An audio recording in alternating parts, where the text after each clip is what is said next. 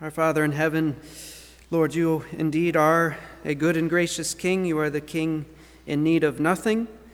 And Lord, that is actually a truth that's very foundational to our hope, Lord, because we are mere creatures. We are but dust. Lord, if you lacked anything, how could we possibly, as creatures, hope to make up what you lack and earn your favor, Lord? We thank you that you don't need anything, that you satisfy yourself, Lord, that we don't even have to come trying to make atonement for our sin against you. You even provided that by yourself, for yourself, by your Son becoming a man, living a righteous life that we could not live, so that he could clothe us with his righteousness, and then dying, taking our sins upon himself and offering up his own blood to make atonement for our sins, Lord. And you accepted his sacrifice by raising him from the dead, declaring him to be the Son of God with power, Lord. So we thank you that you don't need anything. And so we come here and we worship you and we sit before your feet to hear from your word, not to earn something from you, Lord, but simply knowing that you've saved us in Christ. We now want to live for you. We know that Jesus died for us so that we who live by your grace might no longer live for ourselves, but for him who died and rose again on our behalf. Lord, we recognize that we are very needy. We are so needy that only the infinite God can meet our need, Lord. And so we come to worship you alone as our God, and we pray you'd help us to know you better even this morning. In Jesus' name, amen. If you'll turn to the book of Hebrews, we're looking at the last 4 verses of the whole book. So we're going to finish Hebrews this morning. And yes, cries of relief and joy. So, so verse 22 of Hebrews 13.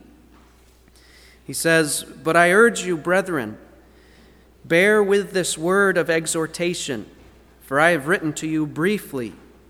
Take notice that our brother Timothy has been released, with whom, if he comes soon, I will see you. Greet all of your leaders and all of the saints. Those from Italy greet you. Grace be with you all." We've come now to the end of the letter to the Hebrews.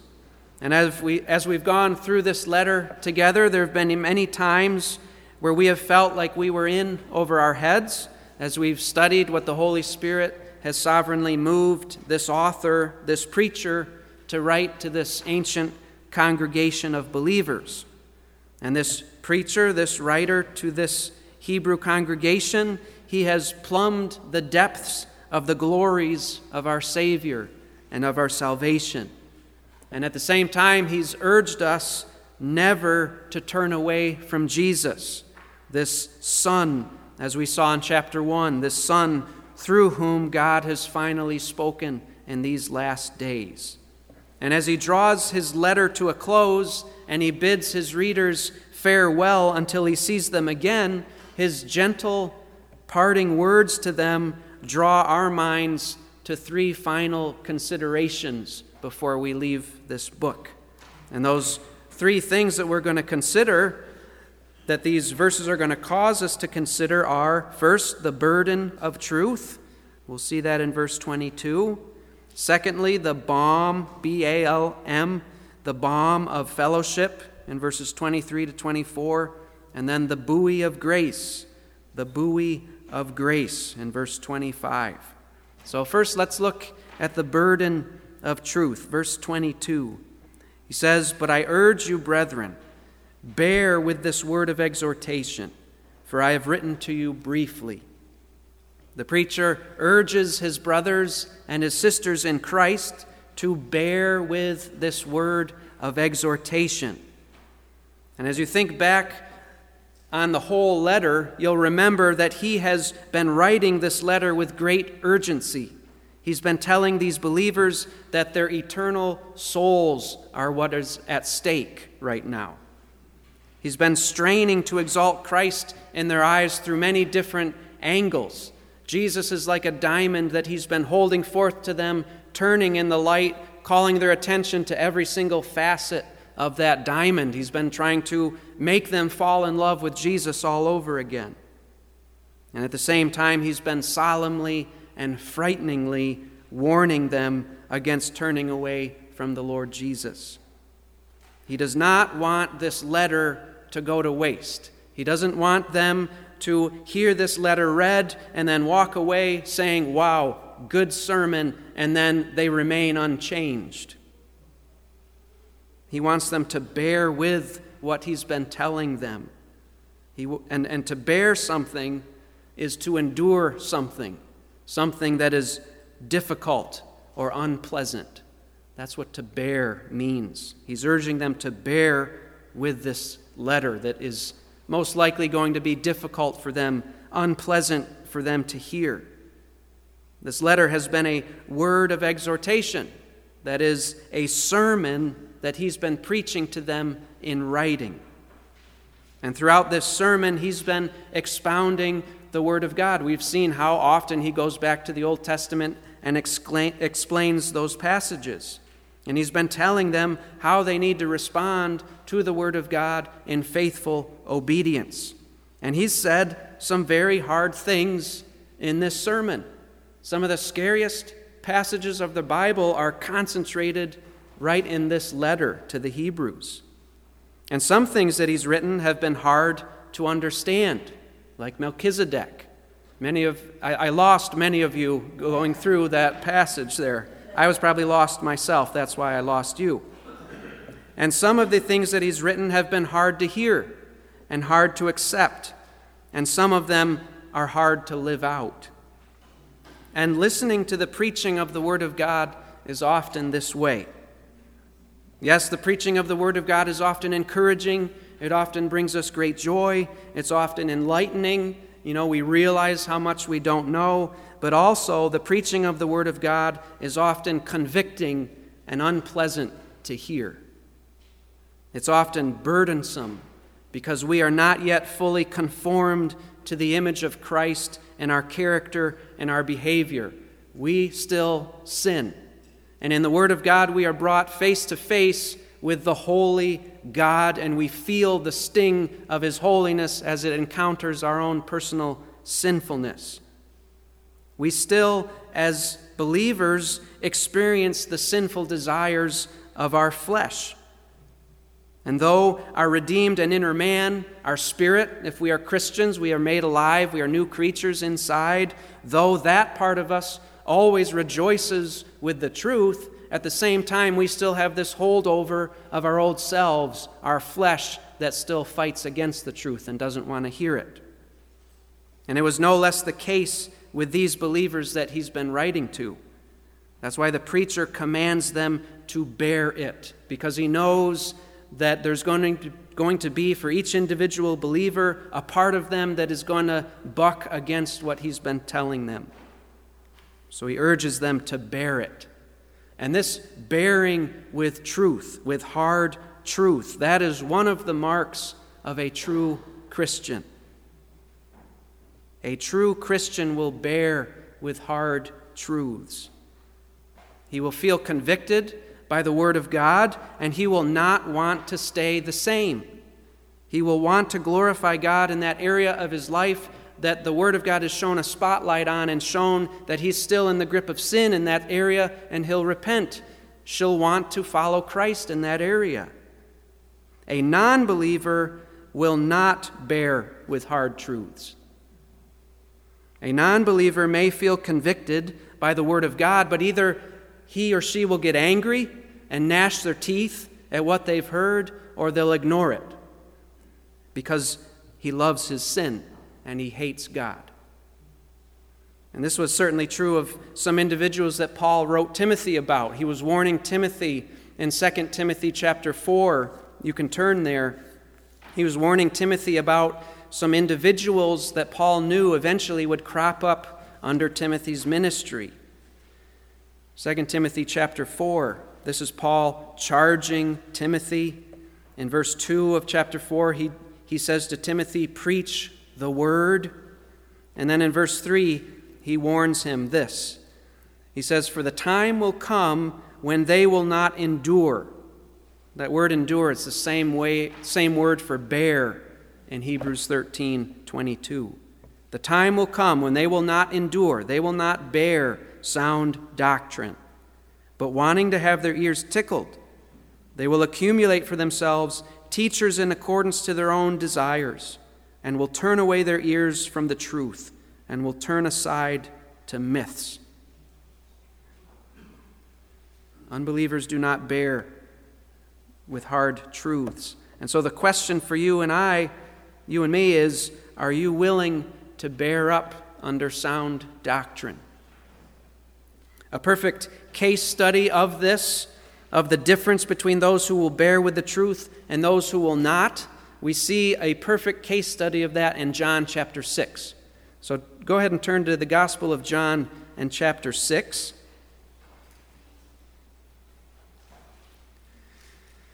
As you turn there, you'll remember this chapter, Jesus has just finished working his miracle of the feeding of the 5,000 the day before.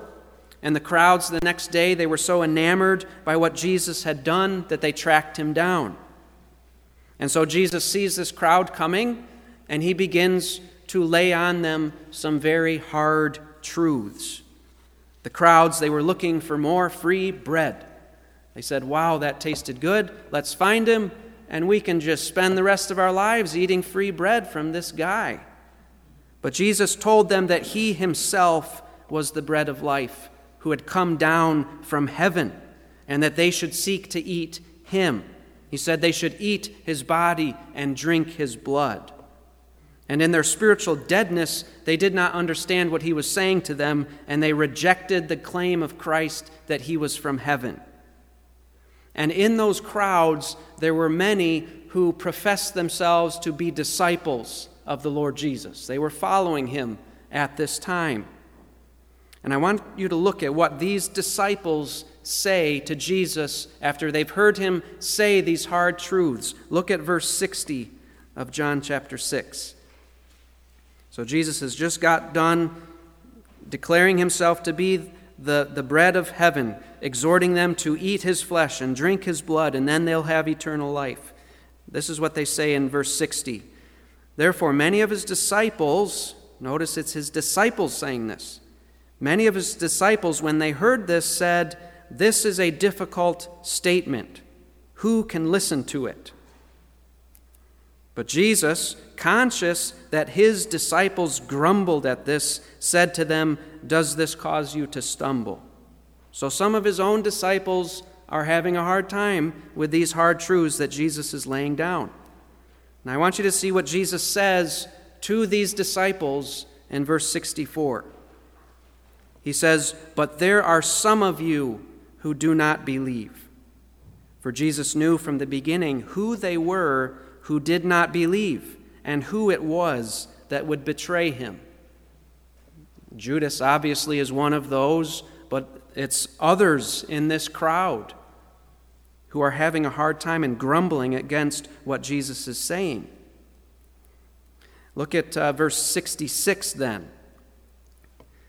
As a result of this, many of his disciples, not just the crowds, those who just happened along and got swept up in all the commotion, but many of his disciples, those who had been following Jesus, many of his disciples withdrew and were not walking with him anymore.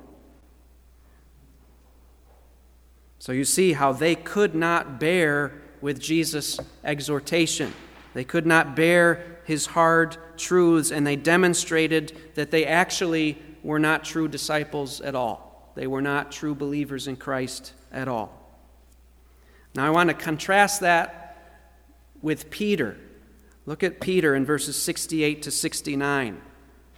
In verse 67, Jesus asks his 12 who've been with him, who he called specially to be the ones to send out and to proclaim the kingdom. He says, "You do not want to go away also, do you?" And then listen to what Peter says in verse 68. He says, "Simon Peter answered him, 'Lord, to whom shall we go? You have words of eternal life. We have believed and have come to know that you are the Holy One of God.'" Now Judas would continue to pretend belief in Christ for a bit longer before he also would leave.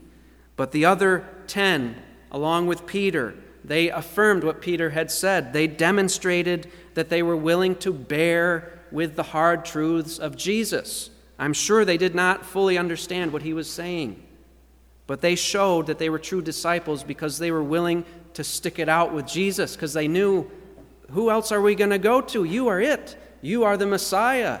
Yeah, I might not understand fully what you're saying right now. Yeah, you might bring severe conviction upon me because of my sin, but I don't care. I want to be with you. You are my only hope. I'm going to stay with you. So this is the mark. This is a mark of a true believer. We've abandoned all hope in everything else, everyone else, and we've put all our hope in Christ. So no matter how hard the Word of God grates upon our flesh, we will stay with Jesus. And we will ask Him to change us in those areas where we are being exposed. Back to Hebrews 13 and verse 22. He ends this verse by saying, bear with this word of exhortation, for I have written to you briefly. I have written to you briefly. Now, if you were to take the book of Hebrews and read it out loud, it would take about 45 minutes to an hour to read out loud. And the preacher calls it brief. Don't worry, I'm not going to take any cues from that. But he implies that there is so much more that he could say about this subject. Had the preacher written what he wanted to write about the supremacy and the glory of Jesus Christ, it would take hours to read this letter. There's so much more ink he could have spilled, so much more parchment paper he could have burned through, detailing to them the terrors of abandoning Jesus. And he's hinted at this throughout his letter, that he's got so much more to say. He's bursting with the greatness of the subject that he is expounding to them. Look at chapter 5 and verse 11. In chapter 5, he's talking about how Jesus is a high priest according to the order of Melchizedek. And then in verse 11 of chapter 5, he says, concerning him, or concerning which we have much to say, and it is hard to explain since you have become dull of hearing. Then go over to chapter 9. Chapter 9, in verses 1 through 5, he begins to give details about the tabernacle. And then at the end of verse 5, he says, but of these things we cannot now speak in detail. He was feeling very constrained about how long he could go on speaking of these things to these believers. And then lastly, chapter 11, where he spends this chapter illustrating what persevering faith looks like by going back to the Old Testament saints and describing their lives. And then in verse 32 of chapter 11, he says, and what more shall I say? For time will fail me if I tell of Gideon, Barak, Samson, Jephthah, of David and Samuel and the prophets. So he's got so much he could say, so much more he could say. So in light of all that he's left unsaid, these believers and us would do well to pay much closer attention to what he has said. This subject of persevering in our faith in Christ, it's so important. We need to pay attention to it and not just walk away and forget what we've heard. So we need to bear with the burden of truth. When the truth that we are called to believe and to obey, when that truth becomes burdensome to us because of our sinful flesh and because of the hostility of the world that we're living in, we hear what Scripture is calling us to believe, calling us the way it's calling us to live, and our sinful flesh doesn't really want to live that way. And then we consider the world that we're living in, how the world doesn't want us to live that way. It can feel overwhelming at times. It is then when the soothing balm of fellowship often makes the difference between being able to bear the truth and not bearing it. So this brings us to the balm of fellowship. Verse 23, he says, "Take notice that our brother Timothy has been released, with whom, if he comes soon, I will see you. Greet all of your leaders and all the saints. Those from Italy greet you." Now, in these concluding remarks, there's much here that we're not told. Apparently, Timothy had been imprisoned. But why was he imprisoned? We're not told. The preacher ends verse 24 by saying, "Those from Italy greet you." Now, does that mean that the preacher is writing from Italy to these believers, and he's saying that the Italian believers with him are sending their greetings? Or does it mean that the believers he's writing to, they are the ones who are in Italy, and the preacher's in some other country, and some members of that Italy-based church had gone with him, and they're sending greetings back home? We don't know. We won't speculate on all of that. There's too many gaps to fill in. These believers knew exactly what he was talking about. But what I want you to catch here is the close-knit familial relationships that these believers have with one another. He says in verse 23, he calls Timothy our brother. And it's obvious from these verses that the preacher is eager to fellowship with these believers. It's clear from the warm greetings that he is sending to this church family. This church is a family.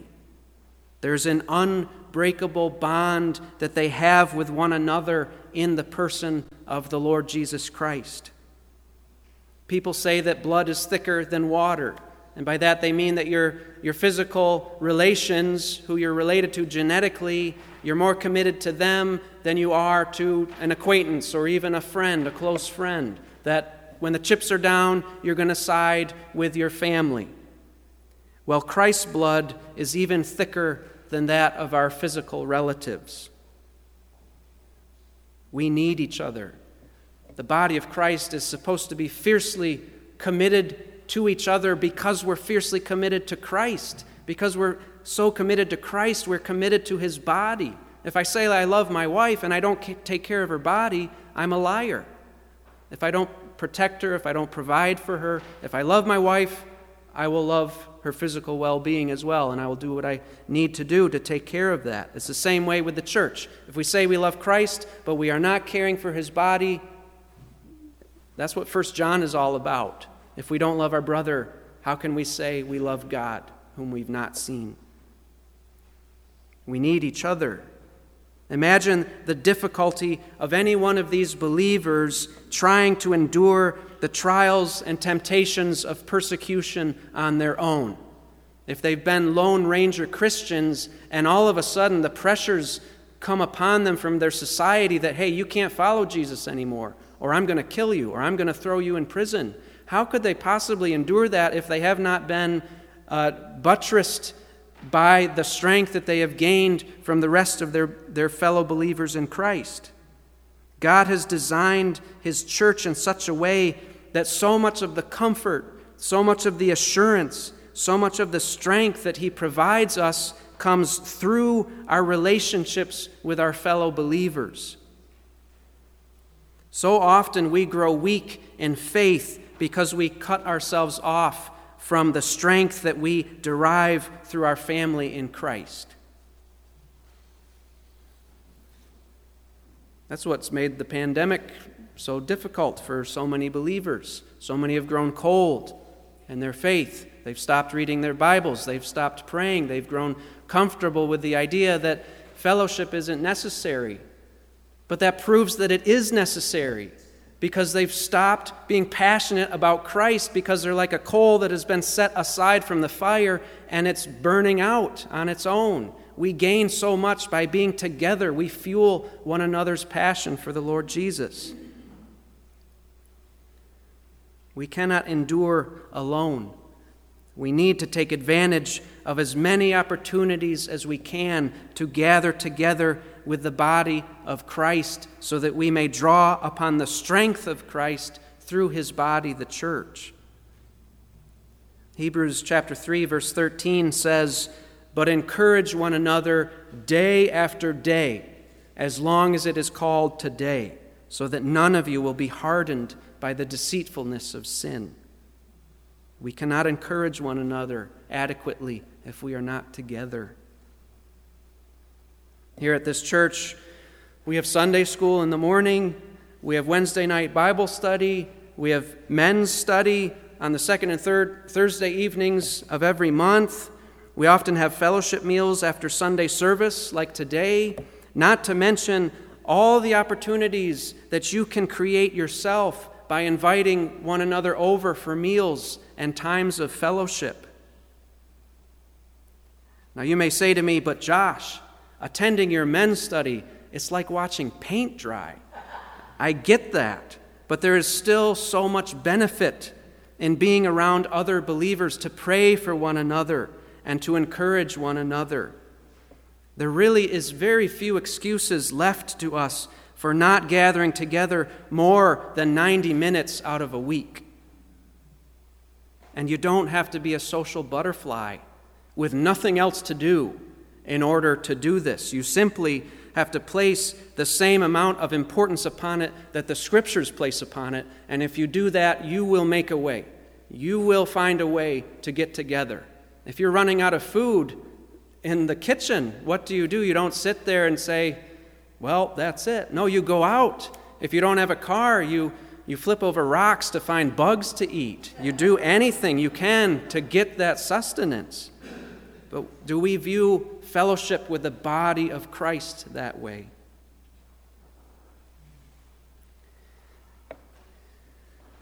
That brings us to the buoy of grace. In verse 25, he says, "Grace be with you all." Grace be with you all. The preacher's last statement in this letter is a farewell prayer for his beloved people. And this last sentence, that's something that we tend to read right over. We kind of see it so often at the end of these New Testament letters that we just think it's a canned response, a canned statement that they just throw in at the end of every letter. But really, this sentence is the central truth we need to grasp if we are going to be able to bear with this word of exhortation at all. How is it that we have come to know Christ in the first place? As rebellious sinners who have earned the wrath of God, what business do we have serving Jesus Christ and being sons and daughters of God? We've sang songs about being a friend of God. What business do we have being friends of the holy God? It's only by the grace of God that we are that. The grace of God is the unmerited favor of God. By definition, you cannot merit God's unmerited favor because it's unmerited. And instead, you have merited what? The wrath of God because of your sin. Do we understand that you do not become a Christian by being born to Christian parents? You do not become a Christian by doing enough good things to elevate yourself to the place that God says, oh, I guess I'll save him. He did enough. No, you become a Christian purely by God choosing to lavish His grace, His unmerited favor upon you. By His grace, He enabled you to see yourself for who you are, a wretched sinner. By His grace, He enabled you to see Christ for who He is, a glorious Savior. And He granted you by His grace the gift of repentance and faith to turn from your sin and to run to Christ for your salvation. And if you think that you became a Christian through any other means, then you are not yet a Christian, and you are still under the wrath of God. And I would plead with you to put your faith in Jesus, to beg Him to grant you, an unworthy sinner, His mercy. And He delights to answer those pleas for mercy, and He will save you. But if you have come to Christ by the grace of God, through faith in Him, do you think that you will stay with Christ, that you will stay saved by any other means than the grace of God? No, you have been saved by grace. You are being saved by grace, and you will be saved by grace at the coming of the Lord Jesus Christ. It never becomes based on works, ever. It's always by grace. By faith, we tread water in the turbulent waves of this world, fighting to keep our heads above the sea of godlessness that is all around us. And sometimes it can feel like we're about to go under, like our faith is about to give out. But it is the buoy of God's grace that keeps our faith afloat. It's God's grace that keeps us believing, keeps us following the Lord Jesus Christ, even when we are speechless as to how it is that we are still following Christ. I want to illustrate this from the Gospel of John. There's 3 separate occasions recorded in the Gospel of John where Jesus testifies to us that ultimately he and his Father are the ones responsible for our perseverance in the faith. I want you to first go to John 6 again, John chapter 6.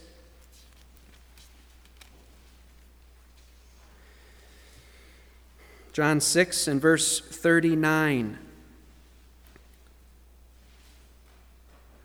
Jesus says, "This is the will of him who sent me," speaking of his Father, "that of all that he has given me, I lose nothing, but raise it up on the last day."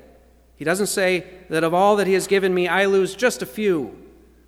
No, that of all he has given me, I lose nothing, but raise it up on the last day. Now turn to chapter 10 and verse 27.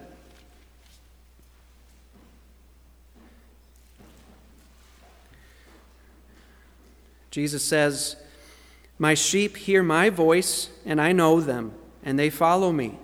And I give eternal life to them, and they will never perish, and no one will snatch them out of my hand.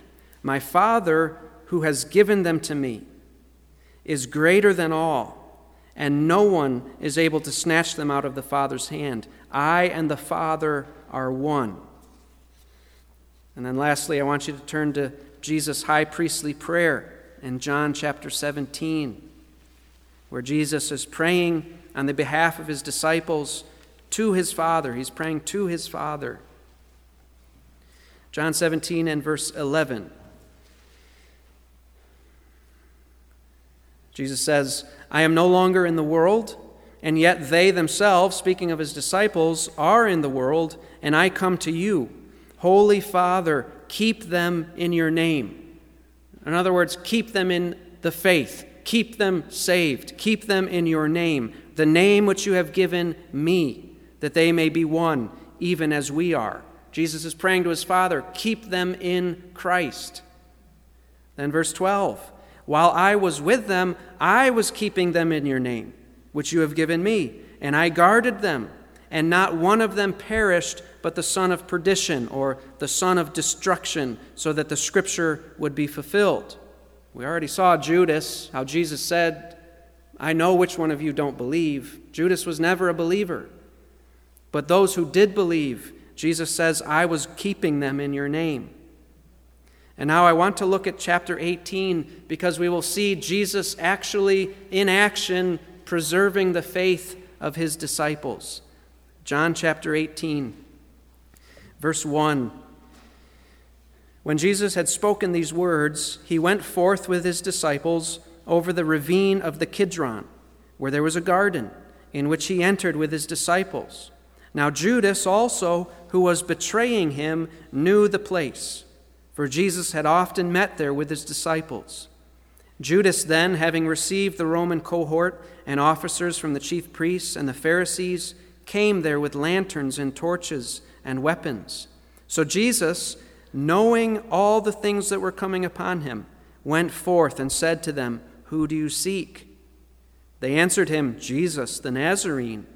He said to them, 'I am he.' And Judas also, who was betraying him, was standing with them. So when he said to them, I am he, they drew back and fell to the ground. So there Jesus is demonstrating he's the one in control. Not these people who are coming to him with clubs to arrest him and to crucify him. Jesus is in control. By the mere words of his mouth, he knocks them flat on their back. Verse 7, therefore he again asked them, whom do you seek?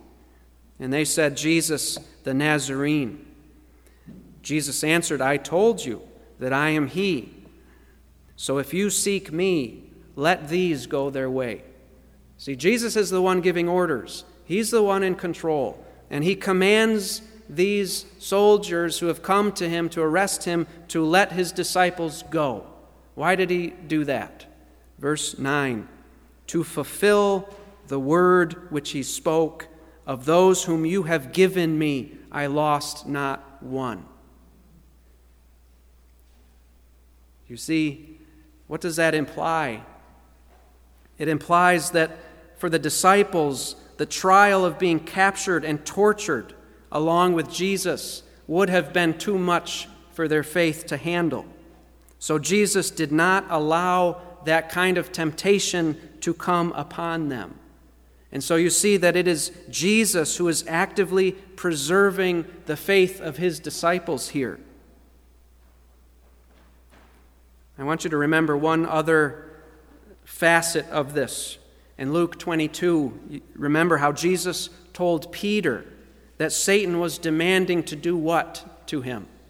To sift him like wheat, to toss him around. For what purpose? Implicitly, to destroy Peter's faith. But then in verse 32 of Luke 22, Jesus said, but I have prayed for you, that your faith may not fail. And you, when once you have turned again, strengthen your brothers. Now, after Peter denied his Lord 3 times, did Peter deserve for Christ to preserve his faith? Did Peter deserve for Christ to keep him in salvation? How in the world did Peter repent in the first place? How did he come back from that, if not by the grace of God, the grace of Christ, keeping him, sustaining his faith, even when it felt like just one more straw would break the camel's back, when it should have broken the camel's back. So weak was Peter. It was the grace of God upholding him. And it is the same for these believers, these Hebrew believers that the preacher was writing to, and it's the same for us. The preacher says, grace be with you all. It is by the grace of God that we will bear with this word of exhortation. It is by the grace of God that we will persevere in our faith in Christ, that we will continue to follow him no matter how hard it gets, because the grace of God is sufficient for us. It will sustain us, and he will bring us safely home. Our Lord, we've seen so much in your word this morning about your grace and your faithfulness to us, to keep us, Lord, to guard our souls, to uphold our faith, Lord. It is you who have begun the good work in us, and Lord, you are the one who will carry it on to completion, who will perfect it until the day of Christ Jesus. Lord, we thank you that it is you who have enabled us to believe in the first place, and it is only you who will enable us to continue believing. Lord, we thank you that you have a firm grip upon us, that nothing, not even ourselves, can rip us out of your grasp, Lord. You have, by the new covenant, you've given us a heart, a new heart, that by its very nature continues to repent and believe, Lord. We will never desire ultimately and finally and fully to leave you. Lord, we will fall and stumble into sin as Peter did, but by your grace we will keep repenting. We will keep believing. We will get back up and keep following Christ. But Lord, if we don't do that, we prove that we were never truly your disciples in the first place. We never truly believed at all. Lord, I pray for any who might be here who don't know you yet, who are unwilling to bear with your word and the hard truths that come and expose our sin, expose our idols. Lord, may you do a work in their hearts to show them that Christ is worth giving it all up for. and that because he's worth that, that you will make them willing to bear up under all that your word has to tell them. Lord, your word is life. Lord, we cling to it like that. Please strengthen our faith. Cause us to endure to the end, Lord. By your grace, may you uphold us, and we thank you that you will. In Jesus' name, amen.